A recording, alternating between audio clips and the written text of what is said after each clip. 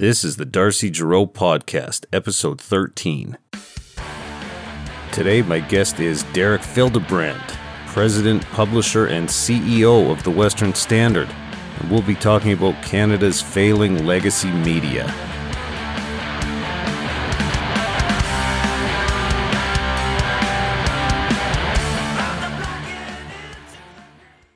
Derek Fildebrandt, welcome to the Darcy Giroux Podcast. How are things? This is the height of my ambitions. Thank you for having me on. Now, it does mean a lot to me, you coming on.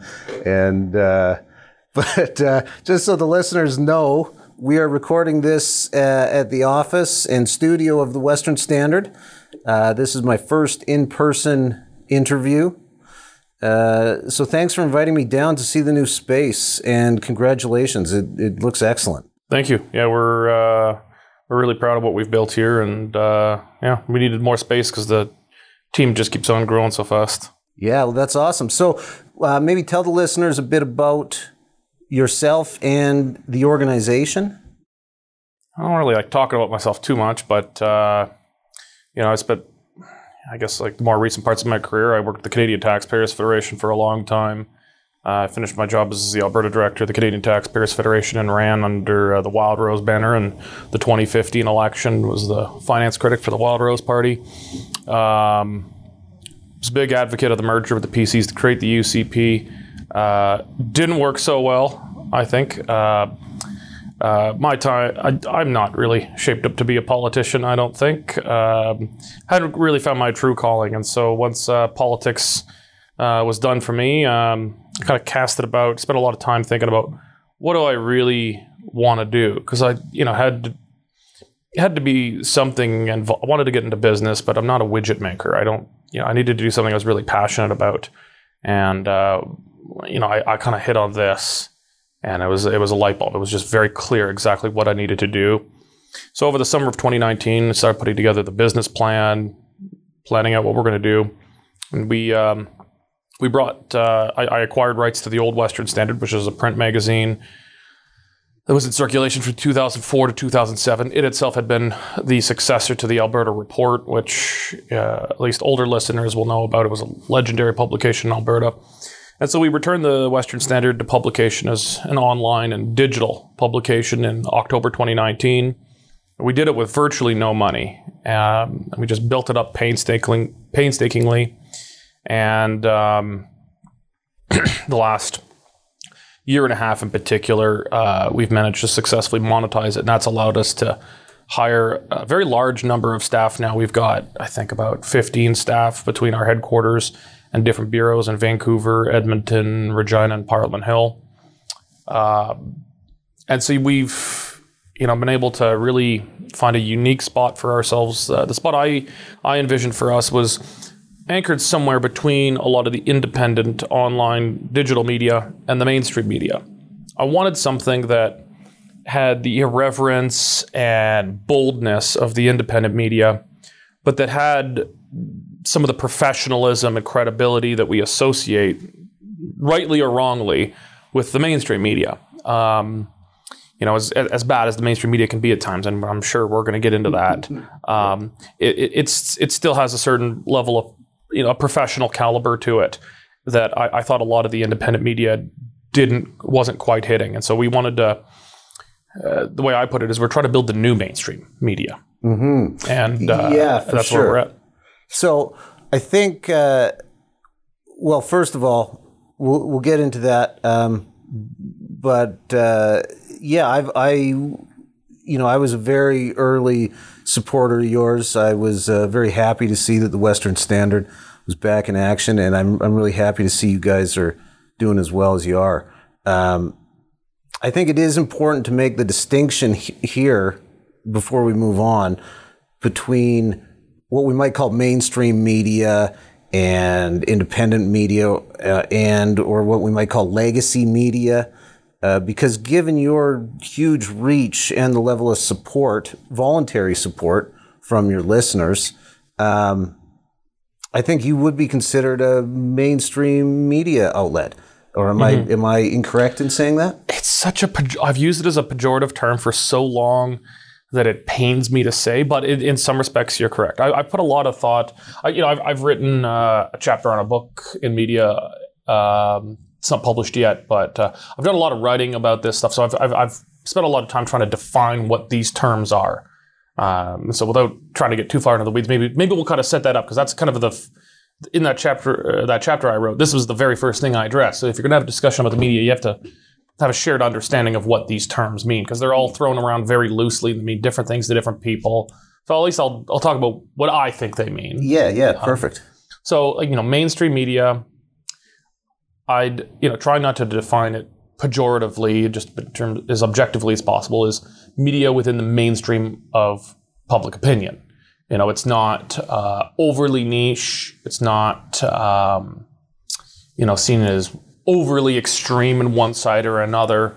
And so in that respect, you might call us mainstream. We're like our news side. We have a news division and an opinion division. And a lot of independent media don't have a very clear distinction between those two. Sometimes there's no distinction at all. We have a very clear distinction between our opinion side and our news side. Our news side, I often hire disproportionately people from the mainstream media who, I'm kind of throwing around the term. I should say often from the legacy media. Yeah. Or more mainstream, I should say. People with very professional journalism backgrounds. We also train new people as well, but so we have got a healthy combination of new, young talent and mainstream media talent. Some of our mainstream media talent that we take is also still very young, but they're finding that the industry is not really what they aspired it to be. Legacy media, as the term implies, is older media. And where we draw the line, I draw the line as not born digitally. So if it was born originally as a print newspaper or print magazine, or was it born on a regulated television or radio station, sort of governed by the CRTC?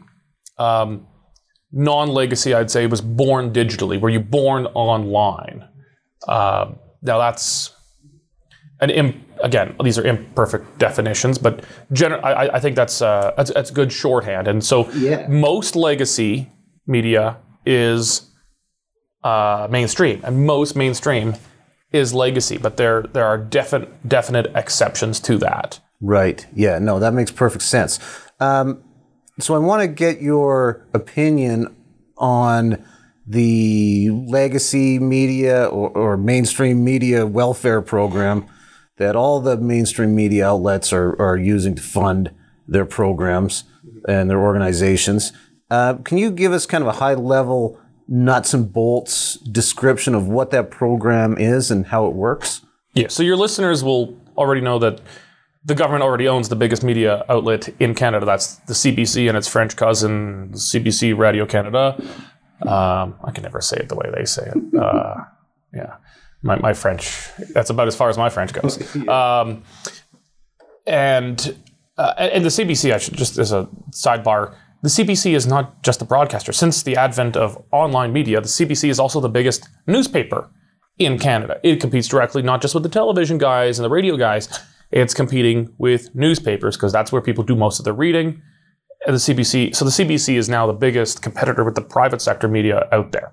One of the longstanding complaints of the CBC was that because it receives a subsidy, it is today about $1.3 billion annually, it's able to underwrite its program, its costs, and it does advertising on top of that. So it can sell advertising at a discount, undercutting private sector competitors. That used to be CTV, Global, that kind of thing. Now they undercut the print as well because they're an online newspaper more than anything at this point. And so that was at least a contributing factor to one of the reasons that the mainstream media was losing massive advertising revenue. And so because the government created this problem with losing advertising revenue, well, the government had to fix this. So they said, well, the media is going bankrupt. And the media was going bankrupt. CBC is one of the reasons for that. Another is just They've lost a lot of trust. They've lost a lot of faith from people's willingness to trust them and buy subscriptions.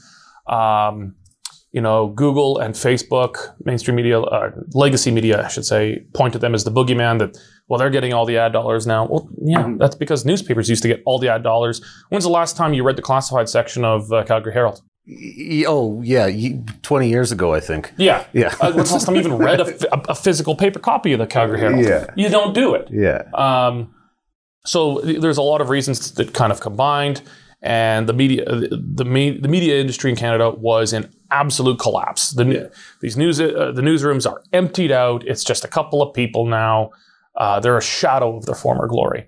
And so Newspapers Canada, which is the lobby group of Post Media, Globe Media, Torstar, most of the big boys, they went to the government cap in hand and said, hey, you got to save us. And the government's reasoning was, well, if we're going to have a free press in Canada, it's got to have money. And so the government's going to give it that money, which we'll get into the philosophical and ethical problems with this, but to save a free press in Canada, we had to make it a not free press. Yeah. We had to make it a state-sponsored press. But they were right. These guys would go under without government support. Sure. The difference is, I think that is a great thing. But both for a free society and as a businessman, because that's market share for me. I want to buy up I want to buy the Calgary Herald. I don't want most of the stuff there, but I want its name. It's an old name. Yeah, for sure. Now, well, so what they did is the program itself is the most well-known part. There's a bunch of different parts to it. The most common well-known part is the $600 million program, and that is available to organizations that received. This is an actual designation of the government, Canadian Qualified Journalism Organization status. The government of Canada has a media licensing program now. You get approved by the federal government, and this is run through the Canada Revenue Agency, and they run it through the Canada Revenue Agency because you're not allowed to disclose anything about your clients of the CRA. I hate being I'm a mandatory client of the CRA. That's right. But because it's done through the CRA, no one's allowed to know who these guys are. So you get Canadian Qualified Journalism Organization status. And then once you have that, you can apply for a round of subsidies. The biggest of those is the labor tax credit, where they'll, in short, they'll essentially pay 33% of the cost of all your employees. And boy, I tell you, before you came in, I'm doing month end right now, or about to do month end because this is the 31st when I'm recording. I'm like, God, I would sure like to just take my bottom line and multiply by 33%. Yeah. Times absolutely. would be good. That's the biggest one, but then there's also the local journalism initiative, where they the federal government will sponsor you to have climate change reporters or different racial justice reporters. I put all these things in quotation marks. Yeah, but different things that the government of Canada is actively promoting right now. Otherwise, correct? Yeah. So there's a bunch of different programs all within it. There's lots of subsidies to go around. One of my favorite is the publisher of the Winnipeg Free Press. He sits on the media panel that gets to determine who gets a lot of these bailouts. And he awarded his own paper, I think, 1 or 2 spots. He's just like, you know who deserves some government money? Yeah. This guy. That's right. That's 2 thumbs pointing at myself. Yeah. Well, you've made a point of not taking any government funding, and I'd go as far as to say that it's a big part of your brand. But you did do something which I've heard people refer to as the most Derek Fildebrandt thing that Derek Fildebrandt has ever done, which was to apply to be approved for consideration of that funding, just to turn around and say, screw you, I don't want your welfare money. Are we allowed to swear on this podcast? Well, not, I think screw you isn't as bad as other things. But Okay. I'm just trying to figure out how salty I can be in my description of media bailout. But can you tell us that story, though? Yeah. It was fun. It was inevitable I would do this, I suppose. Yeah. So, from the very beginning, it was in the business plan. I said, we're not taking the government money. Now, a lot of independent media, some independent media, more and kind of on the right side, That's really the only media in Canada that doesn't take the bailout. But most of them are not actually eligible for it because they don't structure their organizations, their corporations, or their not-for-profit societies, however they're not structured in a way that makes them eligible. Like, for example, like when they wrote the rules, the federal government tied itself into pretzels to make sure the Rebel couldn't get this. Oh, yeah. Now, I don't think the Rebel actually would have taken it because it would have been grossly hypocritical. But I guess they weren't thinking that way. They're like, well, the Rebel will want this money. So they wrote it in ways to like more or less say, okay, the Rebel can't have money. So it was all this stuff. But I thought, like, we organize ourselves more like structurally. We organize ourselves similarly to how the mainstream media would have been organized 30, 40 years ago. In many ways, we're actually kind of a successor to the Calgary Sun and this kind of the Sun way of doing news. Mm-hmm. In many respects, like my news editor was an editor at the Calgary Herald for 20 years. Yeah. I've got a ton of guys from the old Sun chain, particularly the Calgary Sun, but also the Winnipeg Sun, Edmonton Sun, a few things like that. So I said, but we had a couple of lefties, when we'd crow about, we don't take the government subsidies, they'd say, yeah, well, you guys aren't good enough to get them anyway. Only good and credible media organizations can get the subsidies. And so I was like, that's a good point. I'm pretty sure I could get them, but like, I gotta rub their noses in this. So, called up the Canada Revenue Agency. I'm like, hey, I want some of that money. How do I get in? And so we start this process. The application is just a bunch of stuff, and I mean, some of it is innocuous. It's your structure. Do you have the employees who are eligible for like the labor credit? They can't be owners. Yeah. So there's a few things. I'm like, okay, well that's fine. But then some of it's like, give us examples of your work. And because they're going to analyze if they think you're real journalists. Mm-hmm. And so we provide all of this stuff. And a bunch of the examples I provided were like journalism we did busting the media bailout. So like my application, like they're like, give us examples of this stuff. And I'd be like, we just providing articles about how this is just a bunch of crap heads. And like just blasting the media bailout program as examples we submit. Yeah. And so like whoever these guys, there's a government media panel that reviews this stuff. They're probably just like cringing reading this stuff. Well, I'm out creating jobs here. Yeah. And anyway, a lady from the Canada Revenue Agency, she was very nice. She calls me. And she says, okay, well, everything's in order, and we're expecting final approval. You're good, like you're approved in principle, just we're waiting on the official. Can I, so now that you're like approved, you have Canadian Qualified Journalism Organization status. Can I help you with, just good customer service, actually, from the CRA. At least if you're getting a media bailout, you get good customer service. She says, can I just help you fill out the application forms for the labor subsidy and local journalism initiative and all these different subsidies? Can I help you fill these out? And I said, no, that's okay. And it was just kind of a quiet on the other end of the phone for a moment. She says, what do you mean? I says, that's okay, I don't want it. And she says, well, why'd you go through this whole big process? I said, I just wanted to see what you guys would do. Yeah, well, there might have been a whole lot of people after reading some of your material that were hoping you would take money, and then there would be a big blowout about what a hypocrite you are, right? Oh, yeah.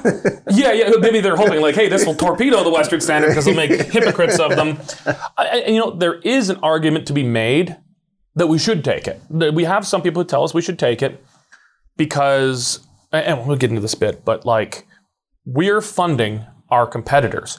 Our competitors are big, often international corporations. Postmedia, the biggest so-called private sector one in Canada. I wouldn't say the private sector anymore, but they're technically privately owned. Yeah, they're owned by the Chatham Wealth Management Group out of New Jersey, which is it's essentially a New York office. Yeah, it's a big investment fund.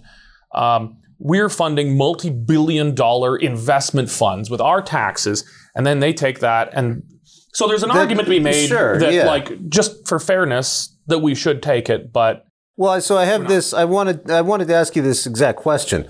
There's so many things wrong with this sort of program, and first, from a strictly economic point of view, these media companies are losing money, and their business models are out of date, and nobody wants to buy their crappy product. Yet it's always those types of businesses that the state invests in. If you can expand on what you're just saying and give us your thoughts on the financial redistribution of the program, and after that, maybe we'll dig into some of the moral pitfalls of it. Yeah. So what we've got right now is the government is subsidizing the light bulb 30 years after the invent. Sorry, they're subsidizing the candle 30 years after the advent of the light bulb here. Right. The internet changed, well, everything everywhere pretty much, but few things as so much as the news business and advertising and that kind of thing. And these guys are largely digital now. They're catching up, but like they still operate as just they're still a physical newspaper online. Like they save a bunch of their stuff to publish in the morning like you got your newspaper. Mm-hmm. Well, that's crazy. When we've got a story, as soon as it's written, it's edited, it's been fact-checked, and it's ready to go, we just publish the thing. Mm-hmm. Unless it's like midnight or something. But we've published at midnight if it's a really big scoop, and we're like, you know what? We want to beat our competitors to the punch. And we beat our competitors to the punch all the time. You want to know about Alberta politics, you have to read the Western Standard because we get the scoops. Yeah, for sure.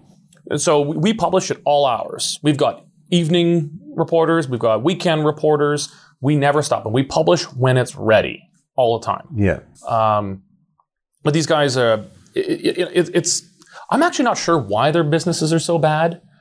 Because I'm fairly new to this business. I've operated adjacent to media my entire career, mostly on the other side, and trying to figure out how do you earn media and communicate a message. Mm-hmm. So I knew how to get media, but I've never operated on this side of the microphone.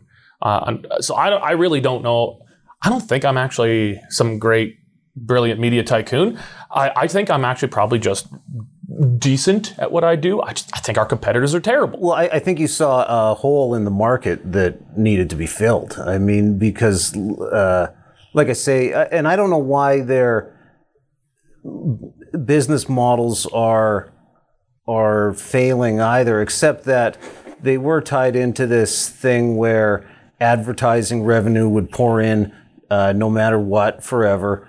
And yeah, the internet really did change all that. Well, a lot of people don't understand the way it actually used to work when you got a physical newspaper. People thought you were paying for a newspaper. No, you were not. You were paying for printing and distribution. That was about it. The money came from advertising. You were paying to have advertisements put in front of you. And if you wanted to advertise, you had television and newspapers. You wanted to sell your beaten down old car, well, you took out a classified.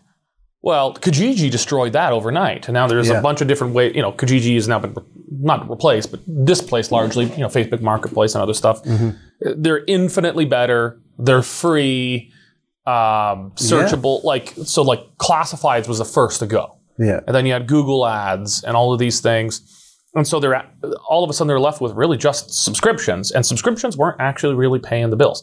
Subscriptions pay the bills for us. Yeah. Like that is the lion's share of our revenue is what we call it memberships. That pays probably 80% of our revenue, and advertising. Right. Advertising is essentially more or less our profit margin. Yeah. So it's kind of the reverse of the old one. We put a huge emphasis on subscriptions. And a lot of these guys can't figure out, are they going to advertise or are they going to be subscription? Because if you have a paywall on, well, that limits how many people are going to your site, and that makes you less attractive to advertisers. Mm-hmm. But if you don't have a paywall, well, then you've got no subscriptions, and the advertisers are paying. Internet advertising is so cheap now. It's so cheap. Right, yeah. But to bring us kind of back to where we were, we've got now... Your subscribers are not only, they're subsidizing the mainstream media twice, basically. Because we're paying GST. Yeah. Now, if I was accepting a part of the bailout now is you can write off individual subscribers to newspapers and whatnot can get a tax write-off on the cost of their news subscription. Now, the news company doesn't get that, media company doesn't get that, but it makes it more attractive. We don't offer that. Right. Because even though we wouldn't directly benefit, it kind of makes our product more competitive using the taxpayer as a backstop. So we don't do that either. But most of the bailout though is direct money directly to them. So when you buy a Western Standard membership, we don't charge GST on that. We eat that ourselves, but your GST is a part of it. But we don't stack it on top of the $10 a month or $99 a year. We eat that. So your GST goes to the federal government. That goes to fund our competitors. If we make a profit in a year, well, we pay corporate taxes on that. That goes to the federal government, and that funds our competitors. So we're growing. We're not a mom and pop shop anymore. All told, we probably have more competitors. I don't know how many people work at the Calgary Herald, but based on what I know, I think we're probably bigger than, say, the Herald now. Oh, okay. That's how small these shops have become. But we're still relatively small in the grand scheme of things. And we're this independent startup, and our tax dollars that we pay in addition to employing people, our tax dollars go to fund Post Media, owned by the Chatham Wealth Management Group, which is just this massive, massive investment fund. Yeah. You got Globe Media, owned by I think the wealthiest family in Canada. Torstar, also owned by extremely wealthy people. Not to mention CBC, of course. Oh, yeah. So we're funding Goliath. David is paying, David's working a minimum wage job, and David is funding Goliath. Yeah, exactly. In addition, we'll get into the moral reasons, but one of the reasons we don't accept the bailout is that one day I believe it's going to end. It's going to end. And if we are reliant on taxpayers' dollars, when that ends, we're going to go down like the rest of them. Yeah. When that ends, they're going to collapse. They're going to go bankrupt. But you know what happens when a company goes bankrupt? They're born again. Yeah, they get bought up. That's right. Yeah. And so when the Calgary Herald goes bankrupt, when the Edmonton Journal goes bankrupt, I want to make sure we've got the credit rating necessary that I can take out some loans and buy up these brands. For sure. I want to buy up legacy brands. I bought the Western Standard for next to nothing, but the Western Standard was defunct. It wasn't really worth anything. Absolutely. But I saw value in the old brand. Yeah. Just as we relaunched the Alberta Report just this month, just about a month ago. Oh, I didn't even know that. That's exciting. Well, it's the Alberta section of the Western Standard. Yeah. We do a little media consolidation of our own here. Yeah. But I see value in these brands that have been established and built on, but that have failed economically. They failed as businesses.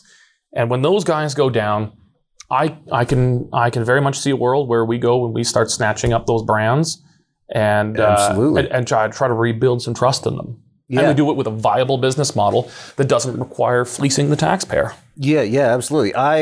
Part of my interest in starting this podcast even was that it seems obvious to me that the doors are wide open to independent media at this point, and the legacy media will collapse at some point. Well, kind of a sidebar, but it's a big sidebar here is the bailouts haven't been enough to... Okay, one of the reasons the mainstream media's failed is the independents are eating their market share. Yeah. And the bailout's not been enough.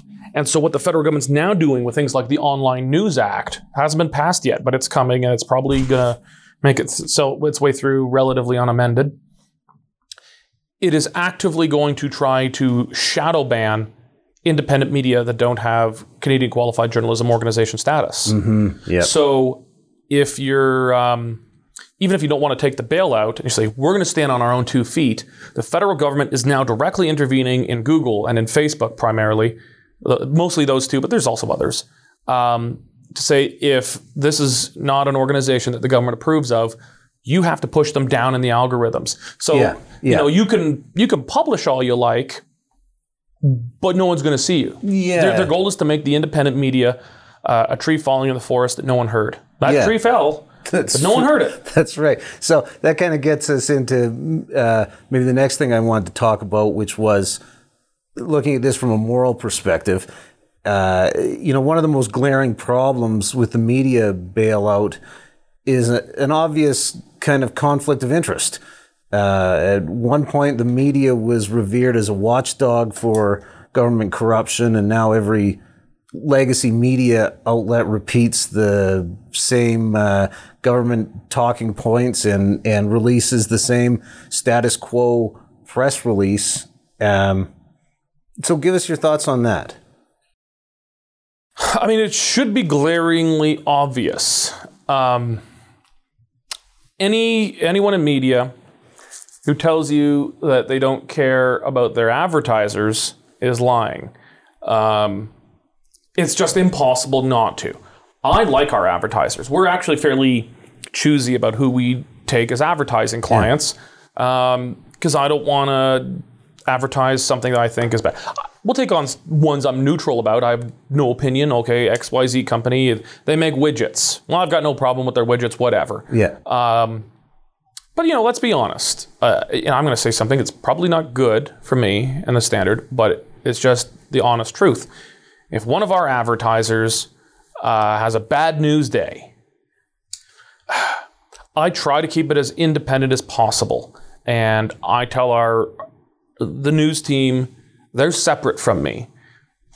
But it is impossible to, for even the reporter to write, not being conscious that when we publish this story, we could lose an advertiser. And that could mean someone's job here. We got some of our bigger advertisers, they're paying for someone's job.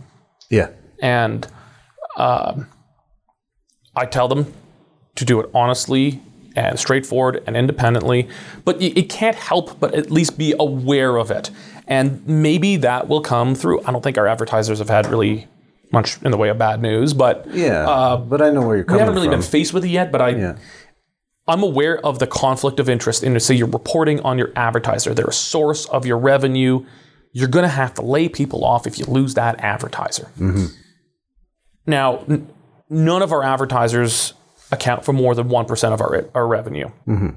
Imagine if you had a client that accounted for 60% of your revenue, and they determined if anyone is allowed to even see you on Facebook and Google. Yeah. So, most of these, the Online News Act is also going to pilfer money from Facebook and Google. And I hate Facebook and Google. I am not a defender of them. But this is essentially, they're making this bizarre argument that, well, they're stealing our content and they need to pay us for it. If the Western Standard didn't have Facebook, most people wouldn't be able to see our content. There are delivery boys. The way we used to have, like, my first job was delivering papers. I guess it was technically in media. I delivered newspapers. I did it on I took my GT racer and I modified it to make it a dog sled. I had a Husky, and I delivered newspapers by dog sled. Very hoser of me, I guess. But, Facebook is the new delivery boy. That's how people get your content. I'm grateful for it. Yet the legacy media says Facebook should pay us, tens of millions of dollars because our stuff is on there. Well, if you don't want to be on there, don't post it on there, for God's sakes. It's simple. But anyway, it's a naked rent-seeking cash grab. For sure. And it's mandated by the federal government. And I guess back to your point about your advertisers, their biggest revenue stream is coming from the government, which is what most news is written about. So about 30% of their money is going to come directly from taxpayers, from the government. And then it's hard to determine what percentage, but I think it could be another 20, maybe 30% is going to come from Facebook and Google, but that's money that the federal government is requiring Facebook and Google to give to them. So one way or another, the legacy media in Canada, once this all settles down with an Online News Act, is probably going to be funded directly and indirectly by the government at 40 to 60%. Now, 40 to 60%. If I had an advertiser paying 40 to 60% of the bills around here, I don't care if they poison the water like it was Flint. I don't care if they're like running blood diamonds. I don't care what they're doing. They're not. I might write about them, but it's going to be a little softer. It's going to be a little softer. I am sorry. There is no way in hell. If I had an advertiser paying 60% of my bills, and I've got people whose mortgages and kids around here require us keeping them happy, there's no way in hell I'm going to hold them to account. Yeah, no, and so that is the massive, glaringly obvious, painfully obvious conflict of interest that exists here, in addition to other just moral failures that involve subsidies and corporate welfare, period, that people should not have to pay for what they don't want to consume. Absolutely. Okay, Derek, it's always a good time hanging out. I really appreciate this. Tell the listeners where to follow you and how to support you guys. westernstandard.news is where our site's at. You can become a member for $10 a month or $99 a year. As you may have gotten by now, it's bailout free. And we're trying to provide a uniquely Western perspective here. Our headquarters is in Alberta, so we do more Alberta than anything else, but we've really put an emphasis in being the Western standard, not the Alberta standard now. We've got bureaus, as I said, Vancouver, Edmonton, Regina, Parliament Hill. It's memberships or subscriptions, however you want to call that really drives what we do. So westernstandard.news/membership. You can sign up there. And then you can find us easily anywhere else, Facebook and Twitter and all that stuff. And I think they're going to like what they get. And if they don't, the beauty of us is you don't have to pay for us if you unsubscribe. That was Derek Fildebrandt, publisher, president, and CEO of the Western Standard. You can subscribe to them at westernstandard.news. And to make sure that you never miss an episode of the Darcy Giroux podcast, subscribe on Substack.